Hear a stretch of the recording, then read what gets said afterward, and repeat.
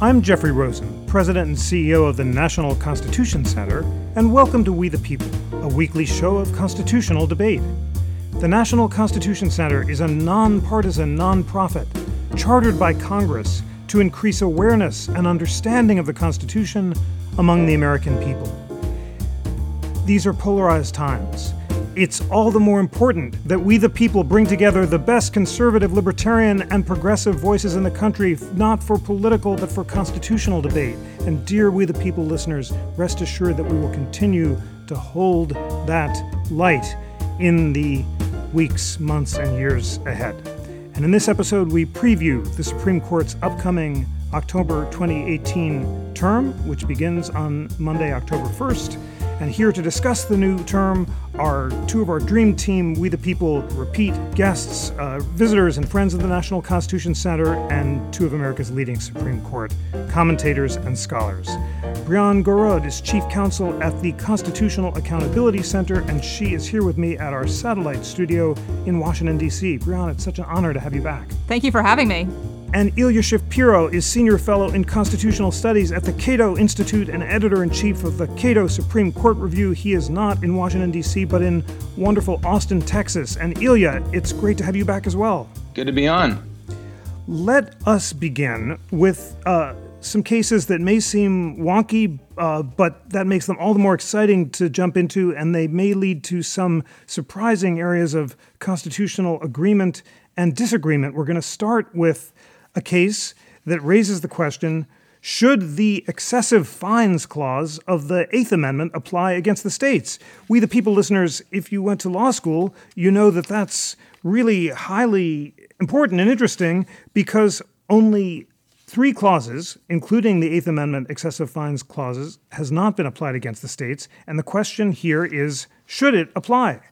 So first, to set us up, Brianne, you can tell us a bit about the facts. This is a case involving a gentleman who was arrested on conspiracy charges for heroin.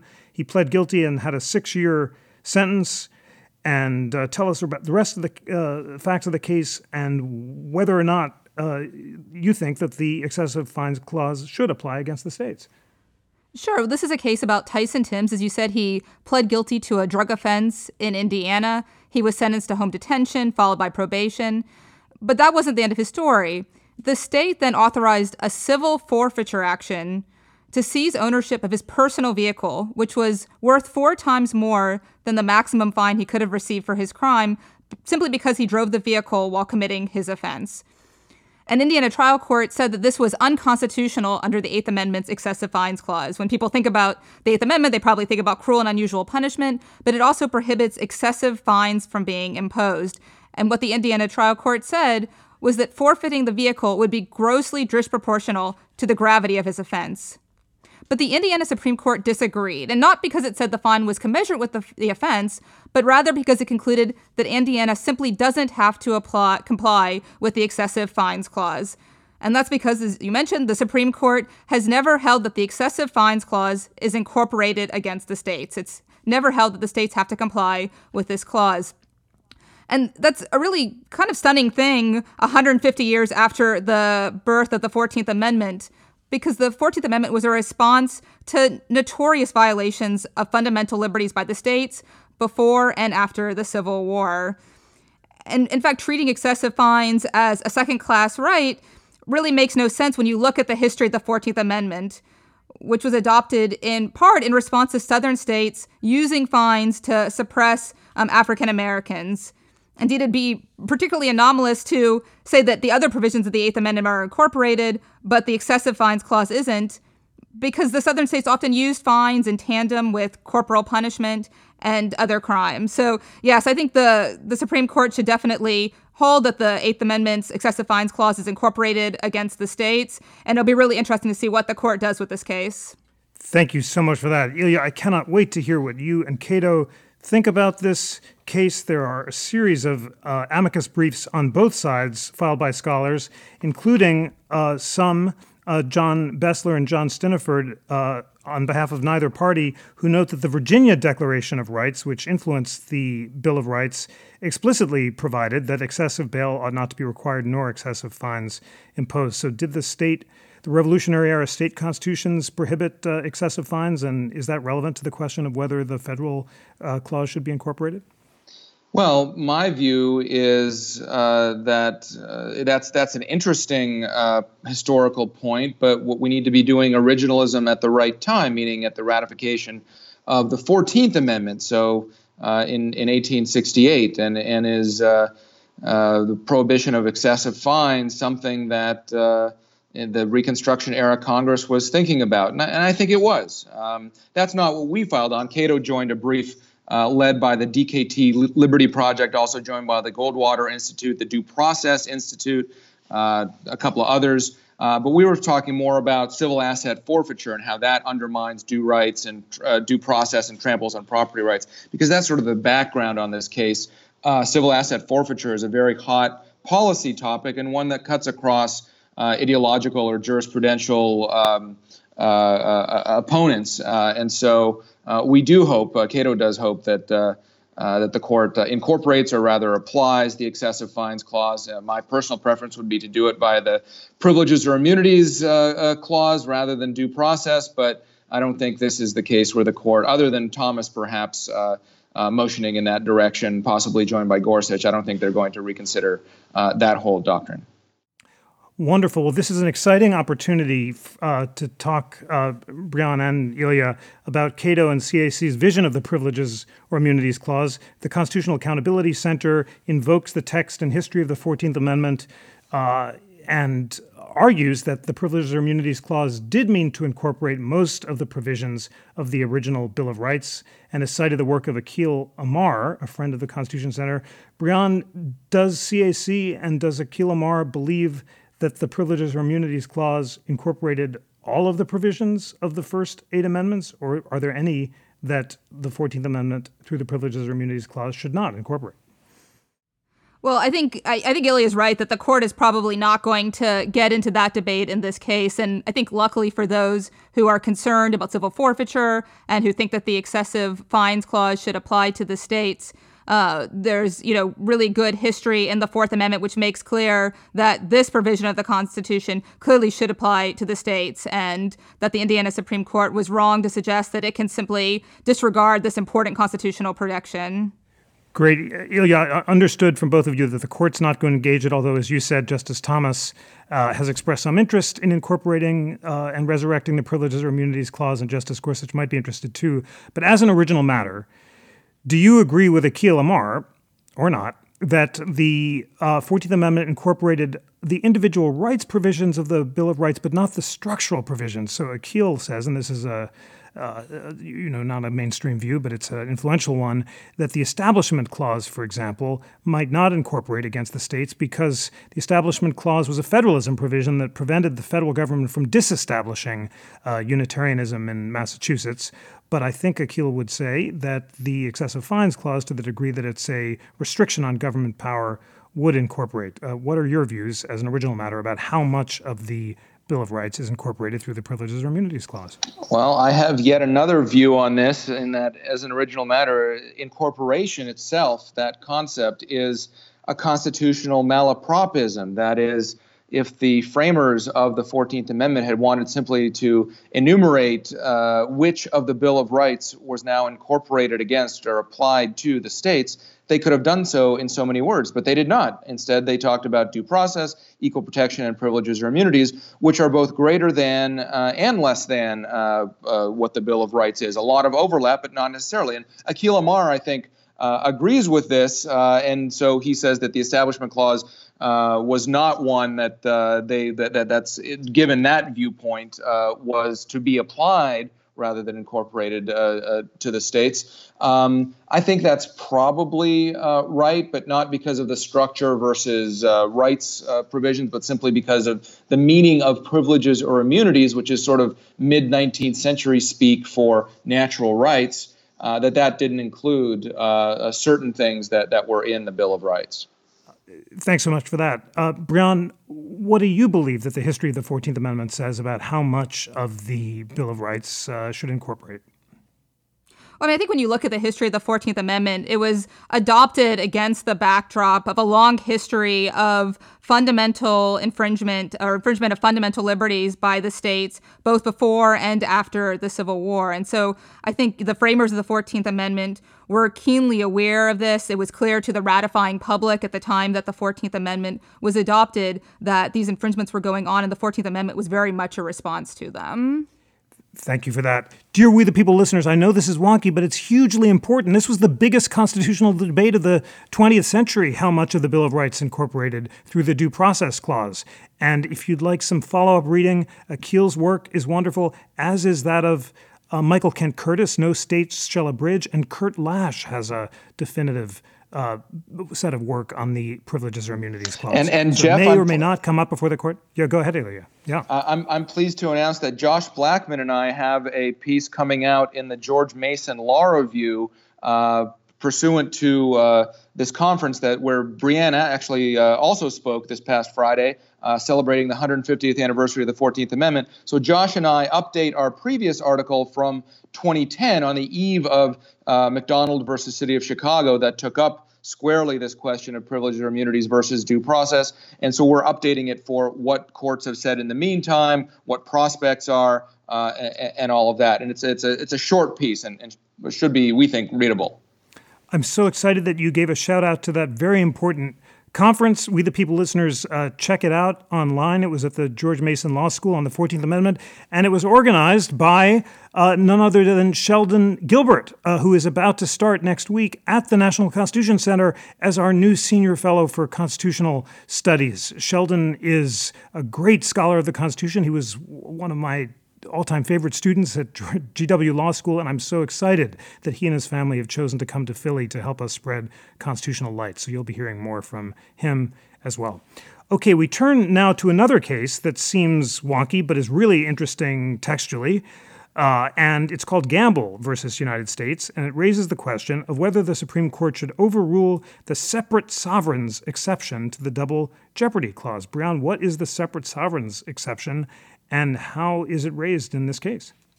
Sure. So, what the Fifth Amendment says is that no person shall be subject for the same offense to be twice put in jeopardy of life or limb. And so what that means is generally you can't be prosecuted twice or three times for the same offense. But what the Supreme Court has long said is that successive prosecutions are allowed if they're undertaken by separate sovereigns. So, for example, the state government can prosecute you, and then the federal government can prosecute you after that, and that's okay. And that's exactly what happened in this case. Terrence Gamble was prosecuted by the state of Alabama for possessing marijuana and for being a felon in possession of a firearm. While the state's prosecution was ongoing, the federal government then charged Gamble for the same offense under federal law, being a felon in possession of a firearm. This federal charge was based on the exact same incident that gave rise to the state offense. And so what Gamble said to the district court was, this violates my Fifth Amendment right against being placed twice in jeopardy for the same crime. He moved to dismiss his federal indictment on that ground. And what the district court said was, sorry, I can't help you. This is Supreme Court doctrine. Until and unless the Supreme Court overturns that doctrine, your double jeopardy claim must fail. And what's interesting is a couple of years ago, Justice Ginsburg wrote a concurrence, joined actually by Justice Thomas, suggesting that the court should take a fresh look at this dual sovereignty exception to the Double Jeopardy Clause. She, pointed out that the Double Jeopardy Clause is intended to shield individuals from the harassment of multiple prosecutions for the same misconduct. And she pointed out the dual sovereignty exception doesn't serve that purpose. And this is a particularly exciting case for me because the Constitutional Accountability Center got to file a brief with Ilya and the Cato Institute and also the ACLU urging the court to overrule the dual sovereignty exception. As we argue in our brief that this dual sovereignty exception is inconsistent with the text and the history and the purpose of the Double Jeopardy Clause. And coming back to incorporation, we make the point that there have been significant changes in the law since the court last visited this issue, namely that the Double Jeopardy Clause has since been incorporated against the states. The last time the court considered this issue, the Double Jeopardy Clause hadn't been incorporated against the states. And so the rule arguably made some sense. If the states could prosecute you as many times as they wanted for the same offense, it wasn't that surprising if the federal government could prosecute you after the state government did. But now that the court has recognized that the double jeopardy clause does apply to the states, it makes no sense to allow successive prosecutions, even if they're brought separately by the federal government and the state government. That is wonderful that you and CAC have filed a brief with Ilya and Cato as well as the ACLU, and it's an inspiring example of constitutional bipartisanship. Ilya, tell us more about why, in your brief, you argue that the double jeopardy clause, separate sovereigns exception, is not consistent with the text, history, or purpose of the double jeopardy clause.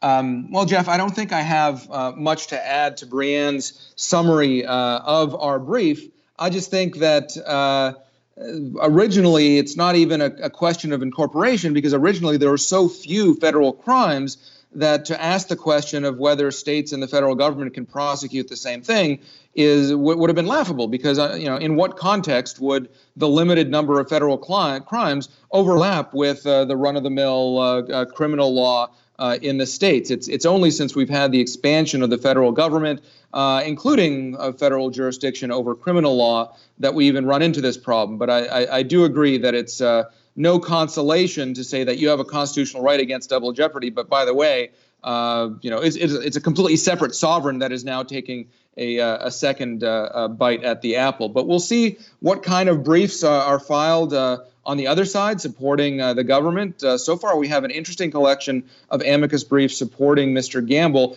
including not just the joint brain trust of CAC, Cato, and ACLU, but one by Senator Orrin Hatch, written by Adam Unikowski, who's a brilliant advocate at Jenner and Block, talking about this issue of the federalization of the criminal law and how that has undermined the rationale for the dual sovereignty doctrine. Fascinating. Brown, these two cases suggest that these bipartisan coalitions about 14th Amendment text and history are really making some influence on the court. Why was it that it took the court a while to incorporate the double jeopardy clause, and what does it say that CAC and Cato both agree that the dual sovereignty exception should be overruled?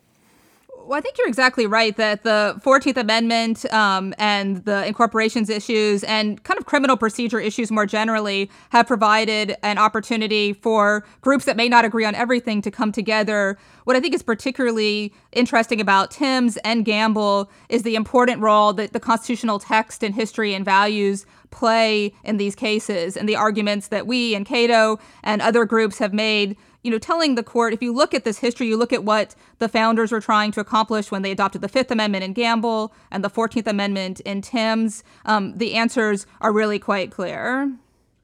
Wonderful. Ilya, anything coming down the pike involving incorporation, including the unincorporated provisions? Like, are there Third Amendment cases bubbling up in the pipeline? and what can we expect this text and history push to yield over the coming years? Yeah, that reminds me of one of my favorite Onion articles. Society for the Preservation of the Third Amendment celebrates another successful year.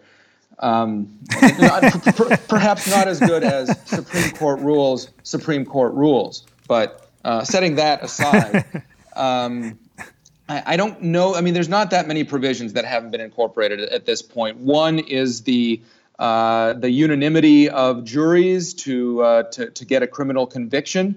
There are only two states, Oregon and Louisiana, that don't require unanimity, so it's sort of been taking care of itself legislatively. But the court did turn down, I think, a case both out of Oregon and out of Louisiana in the last decade. I think Louisiana is moving to change legislatively as well anyway, but there are not too many of these things left, so it's not exactly a burning issue. I think we'll see more development on the privileges or immunities methodological front in future unenumerated rights cases than we will in terms of incorporating the explicit protections of the Bill of Rights. Because you made the first and excellent Third Amendment joke of this week, Brown, just thinking aloud, is there any reason that the Third Amendment should not incorporate? Maybe is that another structural prohibition on government power rather than an individual right? I'm just thinking aloud here. I mean, if the court weren't to incorporate it, I think that is probably the argument that it would adopt. But, I think the other way to look at it is the founders were deeply concerned about individual liberties, and the protections in the Third Amendment were just another way of protecting individuals and their homes. And there's no real reason why that shouldn't be incorporated, other than, as Ilya points out, there's just not been a lot of need for the court to address it. Great. Ilya, do you think the Third Amendment should incorporate?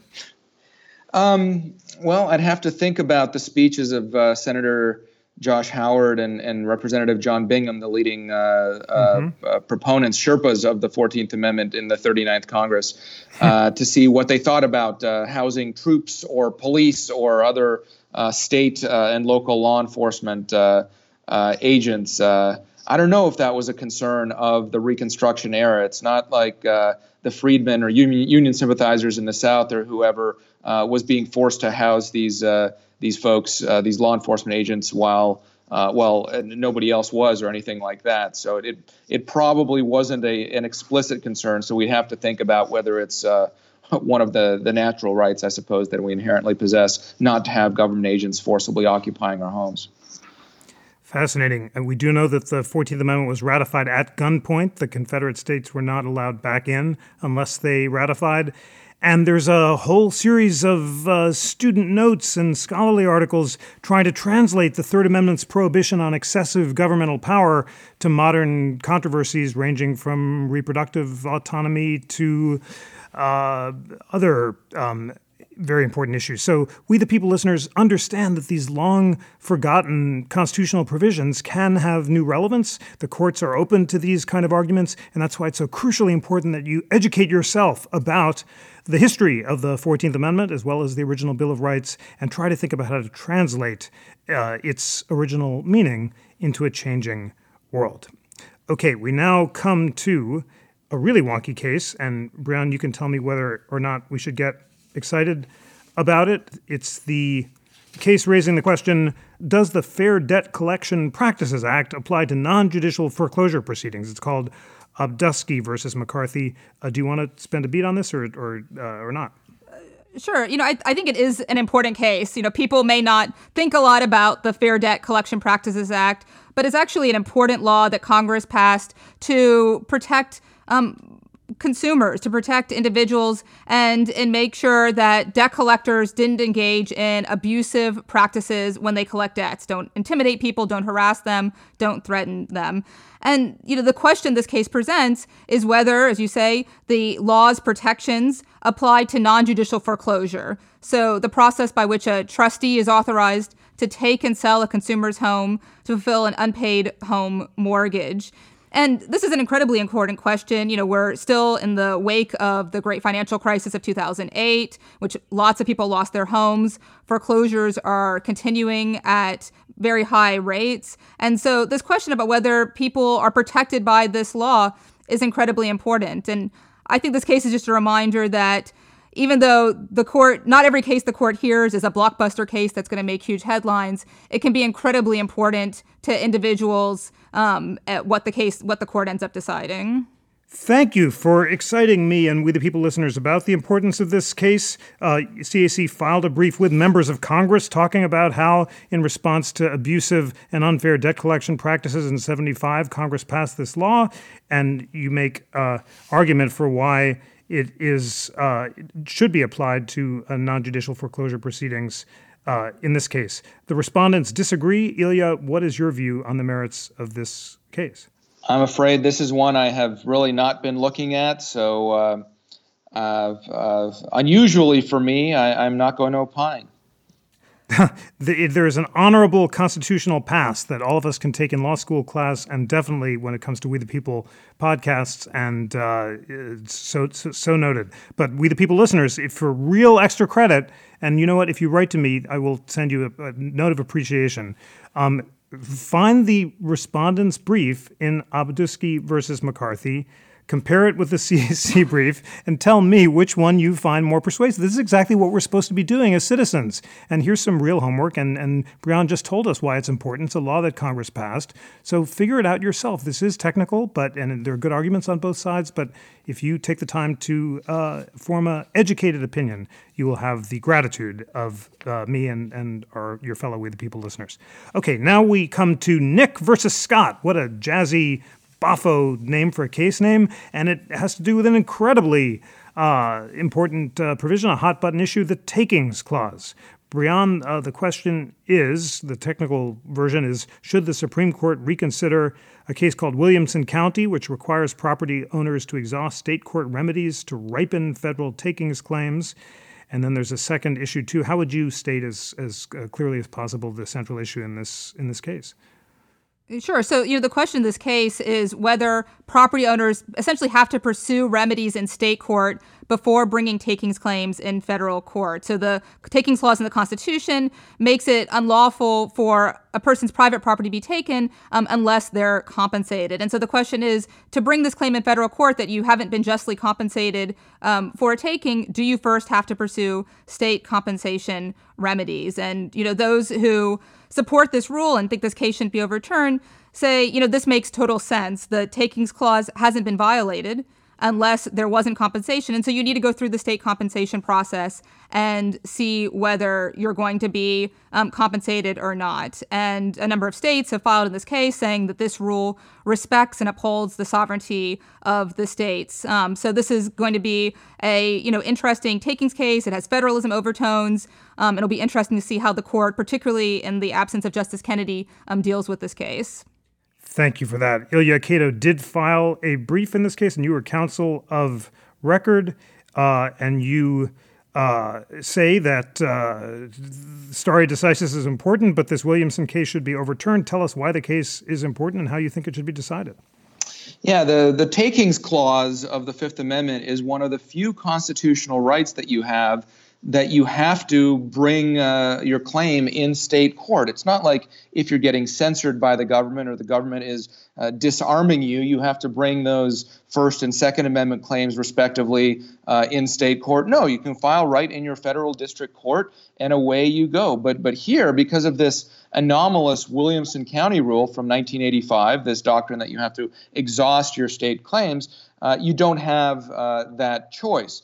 And one can certainly argue federalism, and the more sophisticated way of arguing this is that state judges are more familiar with local zoning rules, easements, property boards, other these kind of like feet on the ground sense of how local and state laws work more than federal courts might. But I think that's not realistic anymore, certainly, even if it ever was, because federal district judges are right there in those same communities and, in fact, might be more independent, not as reliant on dealing with the state, the zoning boards and other relevant local entities. And at the end of the day, if it's the state that you're arguing that the property owner is arguing is violating your rights, well, that state court is part of the state government that's trying to do that, while the federal court is separate. So this will indeed, I think, be the biggest property rights case of the term, even though it's a process one. That is, again,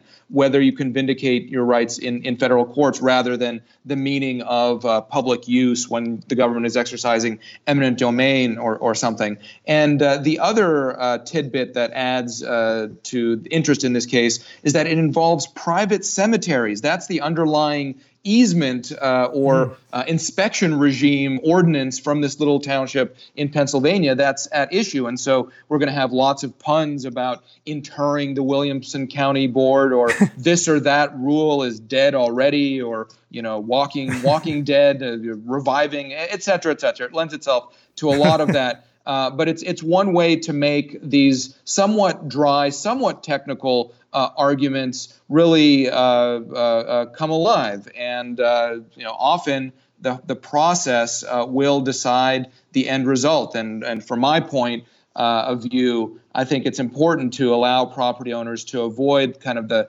Kafkaesque situation of going through the state courts, being forced to go through the state courts, having the state court rule against them, and then the federal court telling them, well, res judicata, meaning the issue has already been resolved, so they're blocked from the federal courthouse steps altogether. That, to me, is the fundamental anomaly when we're talking about constitutional rights. Thank you so much for those thanatic puns. I just learned the word thanatic from dictionary.com, which has a great word of the day, and thanatic showed up recently. And we, the people listeners, you've heard Brian and Ilya agree on this one, if you do check out the respondent's brief, which says that the Just Compensation Clause doesn't confer a right to private property outright, it only gives the right to just compensation for property lawfully taken for public use, and that right is secured if the property owner has a reasonable and adequate means to recover compensation. Okay, now we come to this is an interesting sleeper as well, perhaps. Neves versus Bartlett, a First Amendment retaliatory arrest claim. Does probable cause defeat a First Amendment retaliatory arrest claim? Brown, what is a First Amendment retaliatory arrest claim, and does probable cause defeat it?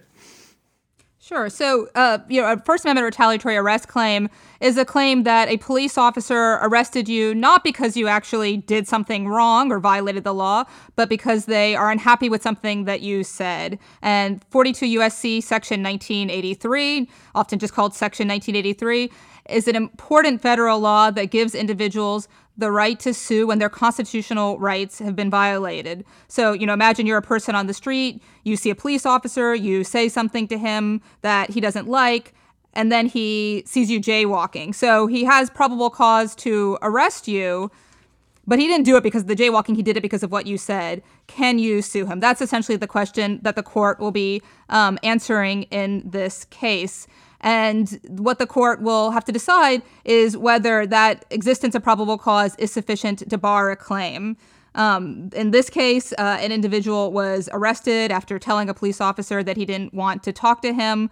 And the police officer, the state trooper, said after arresting him, "Bet you wish you would have talked to me now." And so the district court, the first court, said that the fact that the officer, the trooper, had probable cause to arrest him barred his claim. He couldn't bring it. But the Ninth Circuit disagreed and said a plaintiff can still prevail on a claim of retaliatory arrest, even if the officers had probable cause to make an arrest. And I think that's where the court should ultimately come out. I think it's important to recognize what Section 1983 is doing, why Congress passed this critically important law, and it was designed to protect fundamental constitutional rights. There was a case a year or so ago where Justice Thomas said that there should be a probable cause element in a retaliatory arrest case, and he looked to the common law of torts in justifying that result. And what that misses is that the common law of torts weren't designed to protect fundamental constitutional rights. So the same interests didn't exist there that existed when Congress passed Section 1983. Thank you for that. Ilya, do you think that the retaliatory arrest claim trumps probable cause, and are there broader First Amendment implications for this case about how the government can or can't retaliate against people for their free speech? Yeah, I'm very wary of the government retaliating for free speech. I think the First Amendment is one of the areas where in the last 20 years the court has uniformly been very protective of individual rights. I want to ask Brianne, since I haven't looked too closely at this case, but I wonder, just this past term, the court decided in the Lozman case, seemingly the same issue came up in a different context. It was kind of a gadfly complainer to a town council who the town councilors had arrested because they basically didn't like him. And the court ruled that, yeah, he has his rights, and the police should need probable cause, not just the say so of the town councilor to arrest him, and to just speaking his mind is not enough. So what more is there to do in this area, Brianne? Do you think? Why did they take this case? Yeah, I think that's a great question. So, in Lozman, the court definitely teed up this question, but ultimately punted on whether probable cause is an element in the mine run of retaliatory arrest cases. What they pointed to there was they said that this case is different than most cases, in part because that case involved high-level city policymakers. It wasn't just a police officer on the beat. But that was the case that I had in mind when I talked about Justice Thomas, because in that case, he said he would have answered the question presented and would have decided that probable cause was a requirement. And so I think the court will probably actually decide that issue squarely in this case. Thanks for that great discussion on this interesting and important case. Here's another one that could raise fundamental questions of administrative law and the future of the regulatory state. It's called Gundy versus United States, and it raises the question of the non-delegation doctrine in the context of whether the Federal Sex Offender Registration and Notification Act's delegation of authority to the Attorney General to issue regulations violates the non-delegation doctrine. Ilya, what is the non-delegation doctrine? Why is it one of the hottest questions in constitutional law? I think it came up on our great We the People podcast last week about the future of the administrative state and what should happen in this case. Well, Jeff, you might recall, the listeners might recall from high school civics that the Constitution separates the powers of the federal government among three coordinate branches. And you may also recall, perhaps from grade school, the schoolhouse rock, that a bill becomes a law after it's passed by two houses in Congress and signed by the president. Now, unfortunately for Herman Gundy, things are not so straightforward. He stands convicted of violating a law that, for all intents and purposes, doesn't exist. Let me explain. The sex offender registry law, SORNA, federal law, which set up a national system of sex offender registration and made it a crime for sex offenders to fail to register when they move. When serving time on a federal drug charge, Gundy was transferred from Pennsylvania, from a prison in Pennsylvania to a halfway house in Brooklyn. And according to the government, that counted as interstate travel sufficient to trigger reporting obligations, of which he was never advised, because it turns out that Congress delegated the question of who would have to register to the Attorney General, and Gundy was convicted before that particular delegation. The Attorney General later delegated he wrote in a regulation that Gundy would have to re-register, even though his sex offense is among those that predate SORNA. And recall, he was being moved from a prison to a halfway house. So this is not a kind of a voluntary or purely voluntary move that he's making. So there's elements of retroactivity. There's elements of, does the regulation apply when you're in the custody of federal or state prisons? And again, can the answers to those questions be delegated by Congress to the executive branch, here to the Attorney General? Now, it's been decades since the Supreme Court disapproved of delegations of this kind. I think the last time was 1935. Still, the doctrine is purportedly alive. It's kind of like the Black Knight of Monty Python fame, forever asserting, "I'm not dead yet," as its arms and legs and appendages are cut off.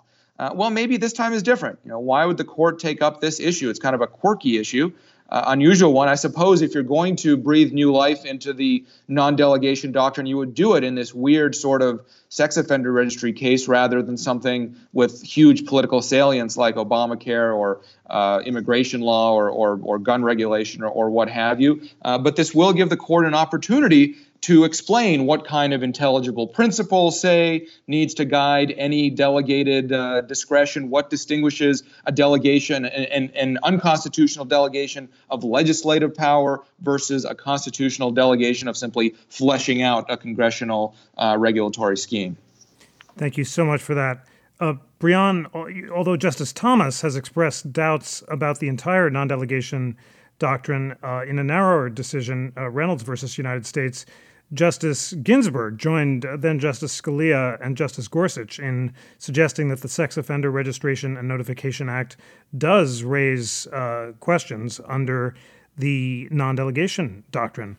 CAC is not opposed to the doctrine in general, I think, but do you think it's violated in this case? Yeah, so I mean, we didn't file an amicus brief in this case, but I think those who are challenging this delegation certainly have a very strong argument. And I think, you have to look at the context of this delegation, which, gives the Attorney General the authority to make really significant policy decisions in the criminal context that bear directly on the individual liberty of hundreds of thousands of people. I think, when this case was granted, there was a lot of speculation about whether this was the first step to invigorating the non-delegation doctrine more broadly. And that could certainly have, really significant ramifications for the administrative state. But I think this case is really pretty different than most contexts in which non-delegation issues could arise, given the criminal context, given the really unlimited discretion that the Attorney General enjoys here.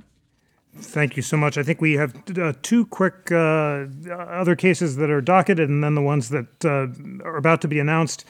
We have Weyerhaeuser versus the UCSF.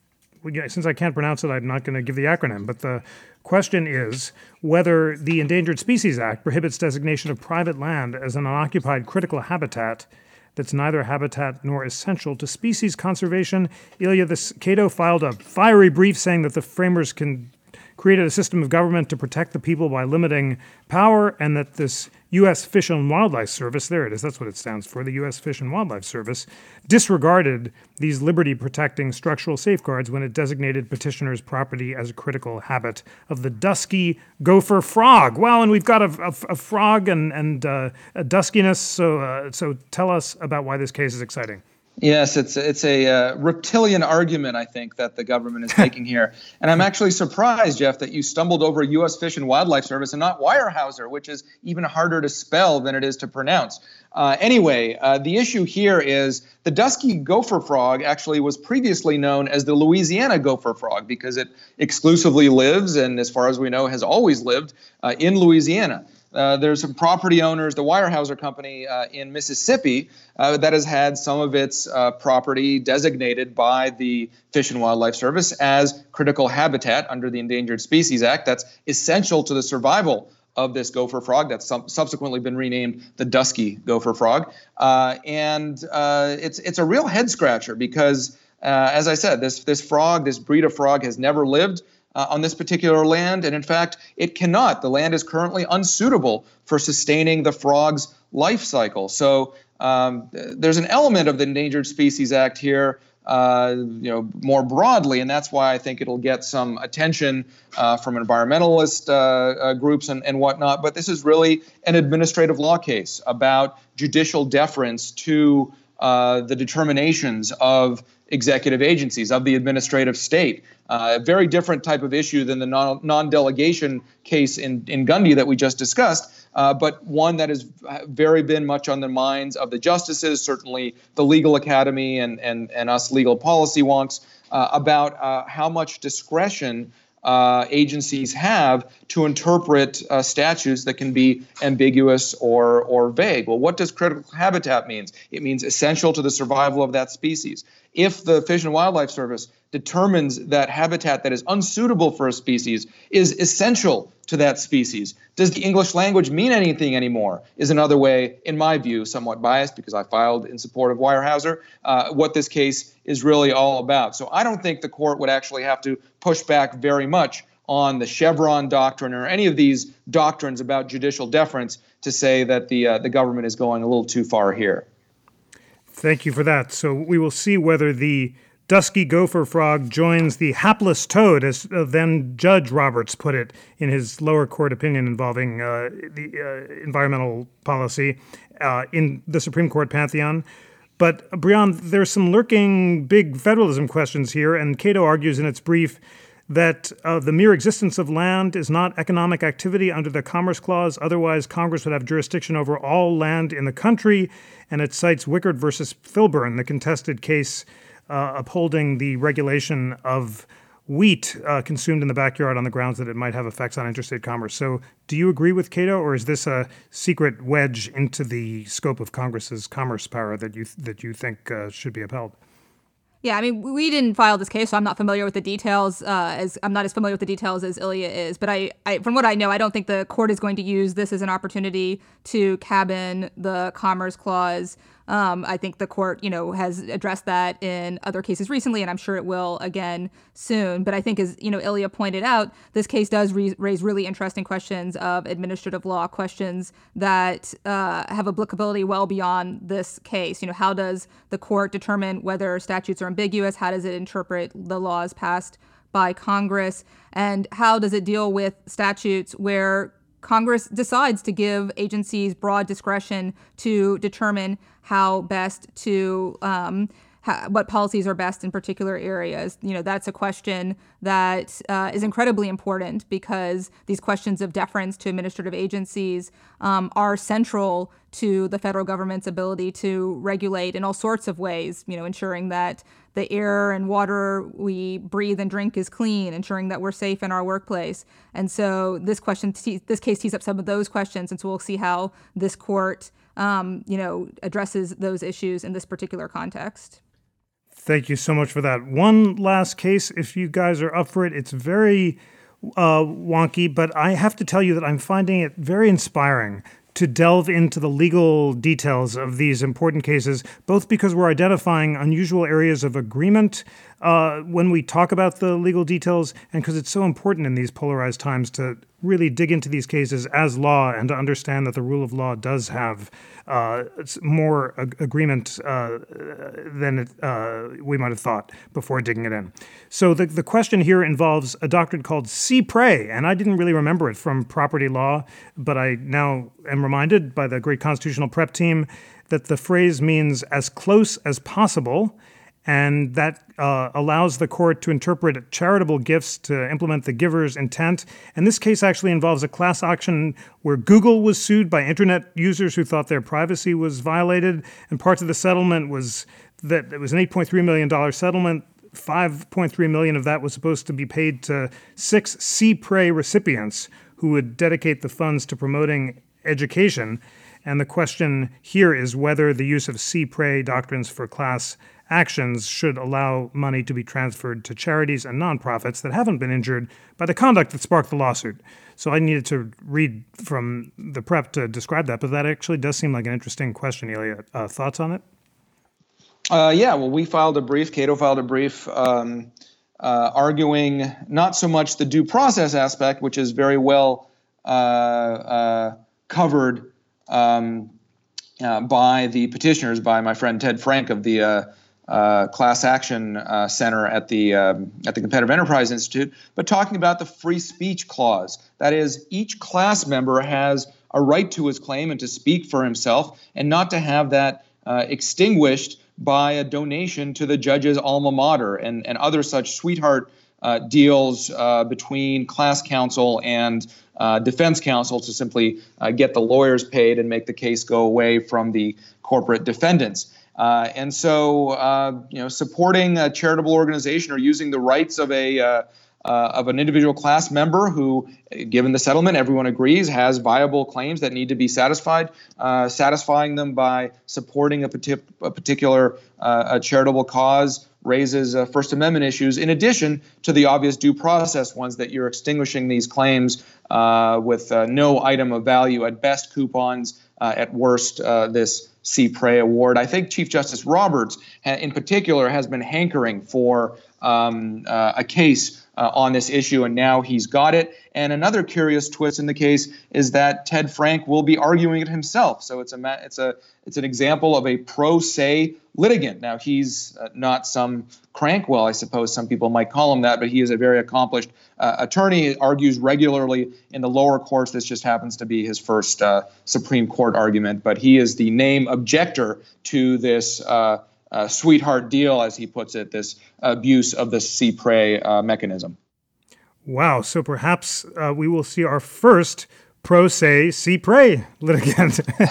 And Brian, if an inspired judge felt that a part of a settlement should be donated to the National Constitution Center, as of course every settlement should be, should that be forbidden as a violation of the First Amendment rights of the rest of the class or not? I'm sure even Ilya would say that's totally fine. There's an exception.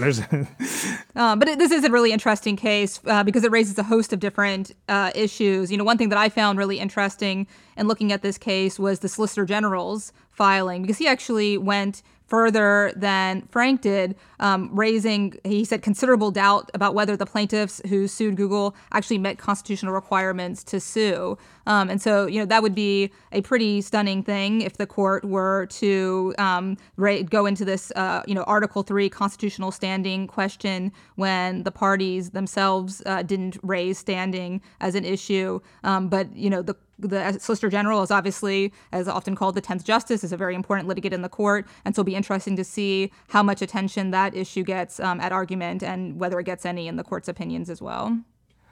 Wonderful. We have really ably and usefully reviewed the cases that are on the docket. By the time We the People listeners hear this podcast on Thursday, the court will have announced the new cases that it's decided to hear at the so-called long conference that it just held. Those cases could involve questions ranging from California law that requires a landowner to get a permit to exclude public access to a private beach. Is that a taking under the Fifth Amendment? There's a cross on public property case, a World War I memorial created in 1925 by the American Legion in Maryland, and whether that violates the Constitution.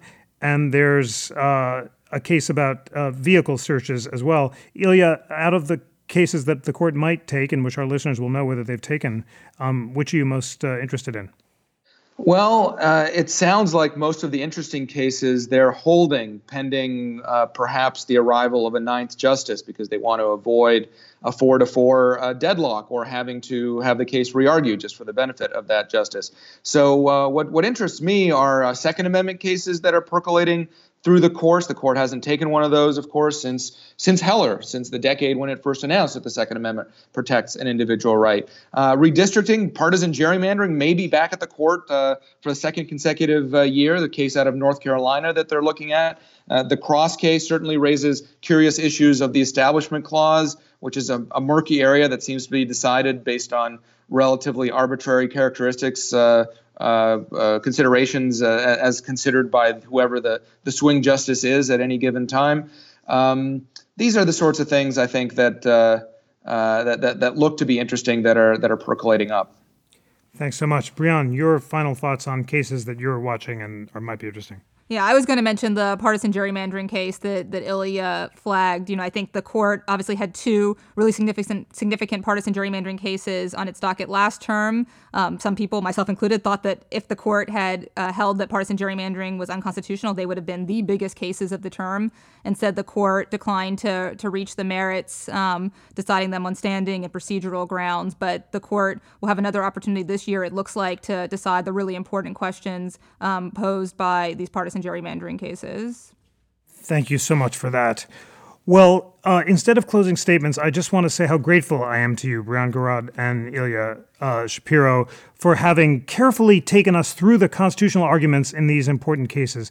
Dear We the People listeners, these are polarized times. There will be grave challenges to the legitimacy of the court and the courts ahead. Regardless of which side of the spectrum you are on, it is urgently important that you take the time to educate yourself about the legal arguments in these cases, to understand that not all law is politics, so that you can reach informed decisions in which some cases your constitutional conclusions diverge from your political ones, and you will find unexpected areas of agreement and disagreement.